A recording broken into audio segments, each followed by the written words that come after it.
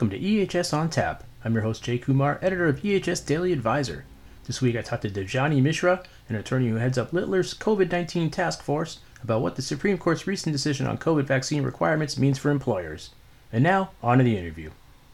I'm joined today by Debjani Mishra, an attorney who heads up Littler's COVID-19 task force. Welcome. Thanks. Good to be here. Good to have you.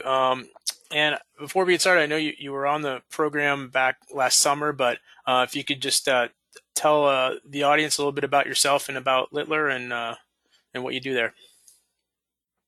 Certainly. So Littler is one of the world's largest law firms that is exclusively dedicated to representing and advising management with all manner of employment-related issues. I've been at Littler for a number of years, and prior to that, I was an in-house attorney for a number of years. And as you mentioned, I head up our COVID-19 task force, which is about to begin year 3 of assisting employers with navigating a variety of issues related to the pandemic, from managing ongoing exposures and cases among employees to dealing with leave of absence issues, accommodations, and of course, trying to determine strategies and policies related to COVID-19 vaccination and just generally how we can try to work safely as the situation continues into what is now year 3. I know. Well, I guess to start off, it's been a couple of weeks now, but I wanted to get, your take on the Supreme Court's decisions regarding OSHA's COVID ETS. Sure. I think the decisions ultimately probably came out the way that court observers expected them to, although maybe not on the precise grounds that people would have predicted. The OSHA ETS came out a little bit after the last time that we spoke. And I think there's been a lot of confusion about what was and was not part of the OSHA ETS. You often hear people referring to the federal vaccine mandate. And I think it's important to realize the OSHA ETS wasn't really a vaccine mandate. To the extent it mandated anything, it required employers with 100 or more employees to pick a policy from among a small menu of choices. One option would be to require COVID-19 vaccination.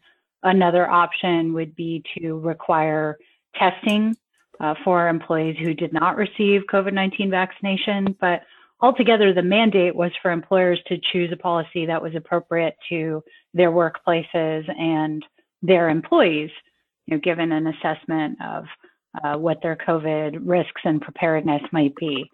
What we got from the Supreme Court is, essentially, I think there's a lot of confusion about this. It's essentially a decision that OSHA could not set such a small menu of choices.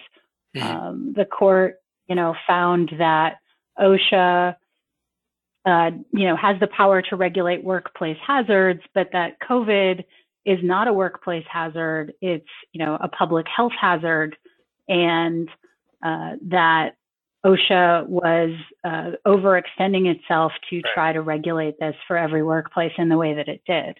I think, for people who are familiar with the rest of what OSHA does, this might be a surprise. I think, most of what OSHA regulates is something that also exists outside workplaces, right? Right. Gravity, fire hazards, chemical hazards. These are all things that exist both in and out of the workplace.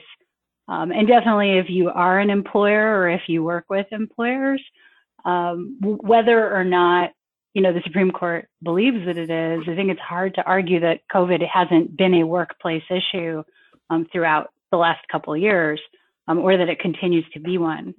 Certainly, being an employment lawyer by training for basically my whole career, I seem to get a lot of questions from employers for something that's not a workplace issue. So, I think if you listened to the argument on January 7th, you could kind of predict that this is how the Supreme Court was inclined to go. But, ultimately what it means is, if you're looking at the layout of the different restrictions and state and local requirements that all point in different directions now, there isn't going to be a single unified federal response to this. And depending on, how you politically think about that, either, great, that means there isn't going to be federal overreach, or too bad, the cavalry is not coming. But, what we're left with is a hodgepodge, looking across different state and locals in terms of what employers should be doing or could be doing about this. Yeah, and I guess what are you telling, your clients in terms of how to proceed, now that this decision has been made? Yeah, I think the tough part, a lot of people get confused by the Supreme Court decision and say, we're following the Supreme Court decision and that means that we can't have a policy. It really doesn't mean that at all.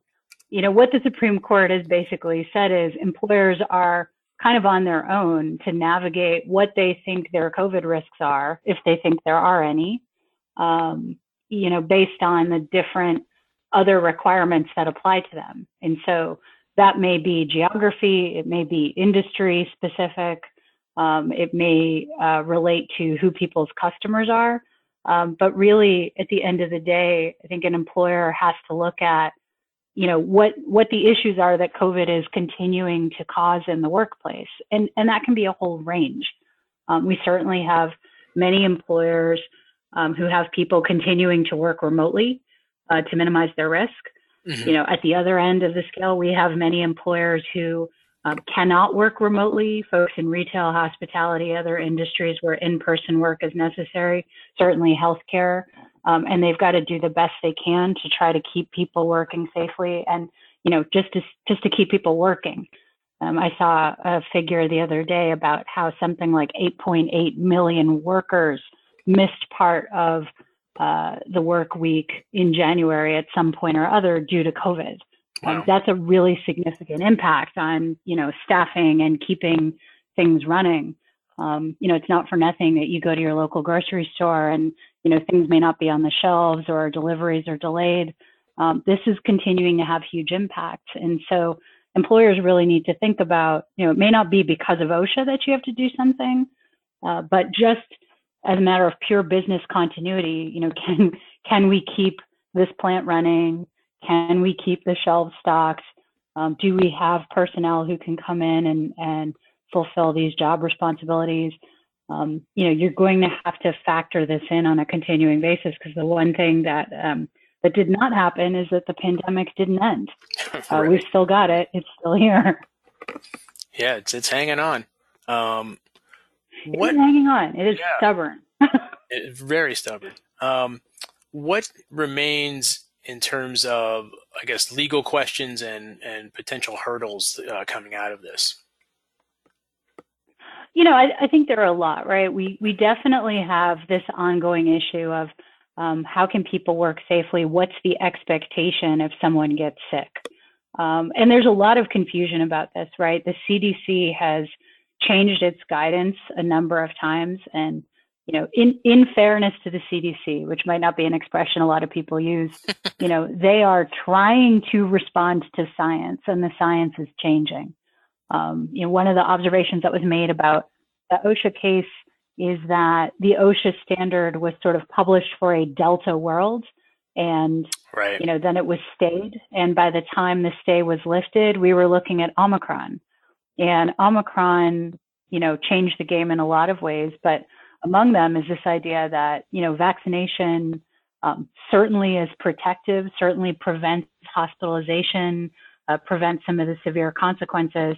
But vaccinated people could still get the Omicron variant and, get sick, not as sick, but could get sick and could certainly transmit the virus to other people. And that really forces a recalculation in terms of, are we done with this? Can we return to the office? Is it safe? Are there additional measures we need to take? And, the CDC has tried to keep up, issues, new or tweaked guidance day to day. But, if you look at the period when OSHA was released, boosters were still sort of a question. And Right. now you're starting to see employers grappling with, in addition to requiring the vaccine, should we also be requiring boosters? You have employers grappling with, do we keep people out of the workplace if they're unvaccinated? What are the ramifications of that down the line? I think right at this time, anybody who can work remotely still prefers to do so. And so you haven't seen many claims around that. But as time goes on and there start to be consequences to this, whether it impacts people's compensation or otherwise, you may see employees starting to complain that they're being excluded in the workplace, for safety reasons, but they may claim that it's discriminatory or denying them equal opportunity.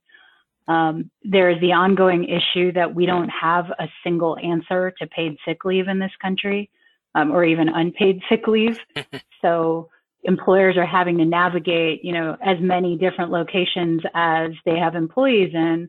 There can be almost that many different ways to deal with sick leave, between what people are entitled to, what they can use, what they can be required to use. Employers have been grappling with testing. One of the parts of the OSHA ETS is this idea that for unvaccinated employees, you would use testing to determine whether it was safe for them to work. But there are a lot of questions about who has to pay for the tests, who has to pay for the time for hourly employees to get the test. Can you even find tests? There's ongoing benefits costs to all this. So there's a huge number of questions. And as I said, there's not going to be a single federal answer to them. So there's a lot of having to look all around, at states and localities to figure out what you're required to do, what you can do, what you can't do. And how difficult has it been for employers just to balance, you've got the federal requirements along with your state and then your locality, what they require? Because I know, I'm in Massachusetts, and, the town I live in, had a mask mandate, in any public space that just expired today. So, because the number of cases is supposedly going down. So, how do you, it must be so difficult for these businesses to sort of, kind of constantly have to shift from one thing to another.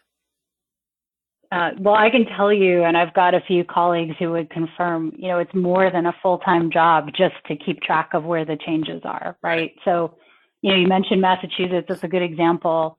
Massachusetts had created a special kind of sick leave last summer, which was due to expire on September 30th. And like a lot of things that had expiration dates, COVID didn't happen to expire on that date. So that got extended through April. The federal leave program that we did have during 2020 expired during 2021, wasn't renewed.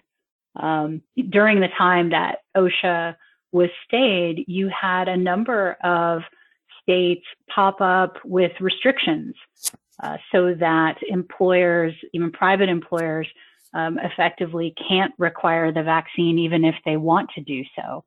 And there was some discussion of this at the oral argument that it should be the position of states or the responsibility of states to regulate these issues.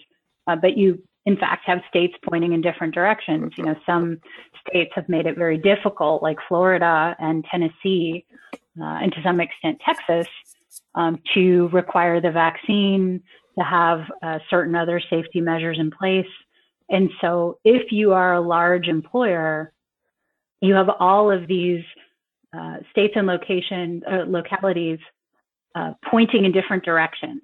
If you'd like to have a mandate because you operate in New York City, but you have another location in Miami or Nashville, you're not going to be able to have the same policy in both places. If you have employees who routinely travel among your different offices, it might be one requirement at home, a different requirement on the road.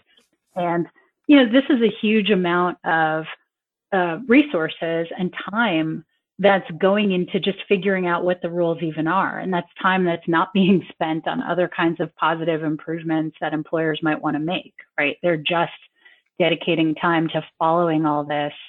There was a lot of consideration in the OSHA decision about whether this was something OSHA could publish on an emergency basis versus the normal notice and comment period. Did we have enough notice? Could we, comment on the laws? Everything about COVID and the way we've regulated it for 2 years, sort of violates everything we heard in law school about notice and comment, right? You might see these orders published, on the internet or issued via tweet. Right. In the case of the mayor of San Francisco, or pretty soon we'll probably be looking for governors on TikToks telling you, what the new safety rule is going to be, or how long the mask mandate is going to last, or while they're doing a dance move, right? Right, while they're doing a great dance move, it's very memorable. But if you're just trying to keep track and figure out what the rules are, you could honestly make yourself crazy. So I would say it's been very difficult, and it's not something that you hear enough about, because, from the traditional standpoint of an employer getting to set the appropriate industry rules and have some discretion over, here's what we think makes our workplace safe. You've got these rules pointing in different directions and oftentimes taking away the discretion that employers have. And that's a real shift for a lot of employers to get used to. And then they have to deal with, workers who, now like you said, we're going into, year 3. Workers definitely they had COVID fatigue last year. I mean, and now it's just, they don't know what to think, and people are, and it's hard to, obviously it's still here. Like, I think some people just they're like, all right, I've decided this is over, and, I'm going to live my life, but, and then they get sick. But, it's got to be difficult just to manage, a workforce that's probably, sick and tired of, of just everything going on as well. I mean, I'm sure the employers are as well, but. Yeah, it absolutely is. I mean, look, if you're going to have people, let's say that you have a workplace where people have largely been able to be remote, and so you can avoid that in-person risk. There's still also this issue of people becoming more disconnected and disengaged from each other, and, not thinking of themselves as part of a community or part of a common workplace culture, being very polarized even within a single workplace about who is vaccinated, who's not vaccinated. It really, a lot is falling to employers now to decide how this next phase of this goes. And we're seeing, some employers who were out ahead of OSHA, saying that they would follow the science, requiring the vaccine. We certainly have seen some industries where that happened across the board, such as in healthcare. But then, we have other employers in different parts of the country who needed the cover of the federal requirement in order to have a policy. And once the Supreme Court acted, it just sort of fell away. And so you've seen some high-profile companies step away from vaccination requirements or step away from testing requirements. And that definitely has ripple effects for other smaller employers in a lot of communities about their assessment of, is it over, isn't it over? For any given employer, it's really just going to be a question of what happens. Do you keep having employees get sick, and what are you going to do about that? And how does that affect your ability to return to normal operations? And I can tell you, during January, we're more than a year past the vaccine, and I was hearing from employers about serious outbreaks and even fatalities. So this is a long way from over. And you can look at, the case counts and unfortunately, the death counts every day to see that. Yeah. I know this has been such a hard saga to predict all the way through, but what are you expecting, as we move into, I guess, the spring and the summer? Do you think the federal government's going to make another run at a permanent standard while they have the window? They've said that they're going to focus on healthcare. We saw a lot of indication out of the Supreme Court during the OSHA argument that they felt like OSHA would be best served to focus on certain industries. And of course, we had the companion case decided on the same day as relates to healthcare employers who participate in Medicare and Medicaid. and the court, slightly different breakdown of justices, finding that it was okay for the Center for Medicaid and Medicare Services to regulate hospitals that participate in that program. So OSHA has said, it's going to focus its efforts on a standard for healthcare employers to replace the temporary one that expired in December. It's not entirely clear whether they're going to try to do a permanent standard that applies to everyone. They withdrew the standard they have, and that brings us just back to the general duty clause in terms of, whether a COVID can be said to be a workplace hazard in particular environments, for particular employers where you see, maybe riskier working conditions or a higher likelihood of transmission. But, again, employers are living this every day. They know the numbers in terms of lost time, in terms of what's happening with their benefits and so on. So I think, for this next period, I don't know that I expect to see them try for a wide-reaching permanent standard, that they may focus on specific workplaces and industries instead. Right, and they did leave the healthcare. They did require healthcare employees to be vaccinated, correct? Right, and that's part of the CMS case that those employees will have to be vaccinated. And they were pretty broad about that too, because the reality of healthcare these days is there's so many different ways that people work. And so, whether it's full-time employees or independent contractors, contingent workers, vendor providers, et cetera, interns, volunteers, they're being very wide-reaching in terms of those.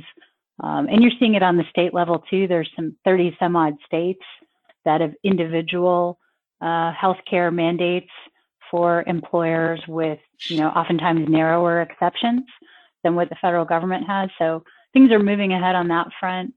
The other thing you're seeing is, these public accommodation type rules. So this, started early in New York City in terms of both the employees and the patrons or customers of places like restaurants, gyms, museums, theaters, needing to show proof of vaccination to get in.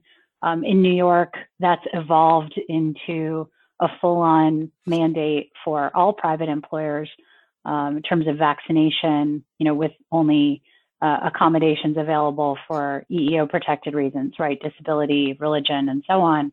But you're starting to see these public accommodation rules in other cities too. So San Francisco, Los Angeles, Seattle, Chicago, Boston, Philly, DC have been adopting these rules. And, that's going to have an impact, because if you can't eat out in a city, that's really, going to impact people who go to work all day long and can't, eat lunch or dinner indoors, particularly in February. Right. So you're starting to see a lot of those moves that are specific.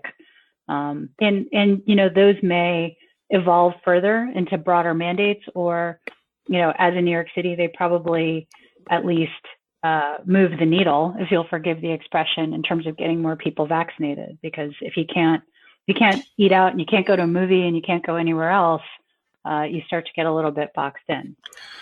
Yeah, I know. I think in up in Quebec, they required that if you wanted to buy liquor, because they sell it from state-run stores, or I think buy legal weed, you had to be vaccinated. So, and I think that led to a lot of people getting vaccinated up there. So I did see that. And, it's been interesting. There's been some studies of this, but it turns out that when a company is willing to engage in a mandate, that really does have a large impact. We spend a lot of time thinking about the people that we expect to resist the vaccine or not to get vaccinated, but there are many people who get vaccinated when they're told it's going to be a requirement, right, for in-person work. And so, I think we're seeing more and more of those. It's been interesting post-Supreme Court decision, for employers to sort of do the calculation and say, like, okay, well, what can we do about this? Our productivity, our business continuity is hard to predict. Benefits, costs are going up. We can't possibly provide unlimited sick leave for people to be able to quarantine or isolate, intermittently all year. What are we going to do? And I think more and more of them are moving in this direction just to try to bring us closer to the end of this, whenever that might be. Yeah. We spoke 6 months ago, and if we talk again in 6 months from now, I'd like to think we're not going to be talking about COVID, but we probably will. We might. I mean, I do point out to people that there's 2 O's in the Greek alphabet, and we still have a way to go between Omicron and Omega. So it's a good experiment or experience for those of us who had to learn the Greek alphabet at a young age for some reason or other. I know it's coming. No, yeah. I wish I knew what was coming. But, look, this is the reality of the situation. As long as we've got this substantial population not getting vaccinated, there is always that possibility of, another variant that changes the equation again. And so I do encourage employers, don't change your safety programs too quickly. You don't have to be the first mover on certain things. You don't have to be ripping off the masks just because there's a headline saying Omicron is going down. You really need to look at your own workplace, the community you're in, the transmission stats in your area. I think there's all the difference in the world if you're in a workplace that's 90% vaccinated versus one that's 40% vaccinated. Employers absolutely can collect information about who's vaccinated in their own workplace and use that to guide their decision making. And part of what we're seeing, frankly, partly because of these rules in New York City and in healthcare and elsewhere, is that businesses are driving each other on this. You're not going to sue your largest customer if they impose a vaccination requirement for you to meet with them. You're going to figure out how to work with that requirement. And so, I think there's a slowly evolving recognition that certain steps can bring us closer to something like normal. It's going to be a different normal, right? I think in many workplaces, remote and hybrid work are here to stay. And will probably always be sort of a pressure valve in these crisis situations. But, there's a long way to go. I'd like to think in 6 months we can talk about something else, but there's a lot to consider here. It definitely is. Well, Debjani, thank you so much for joining me today. This has been great. Absolutely. And, always a pleasure to talk to you, and stay safe. Yeah, you too. That wraps up episode 98 of EHS on Tap. You can find more information about the show and listen to on-demand episodes at ehsdailyadvisor.blr.com. You can subscribe to the show on SoundCloud, Amazon Music, Google Play, iTunes, Podbean, or wherever you get your podcasts. Thanks for listening, and I hope you join me next time.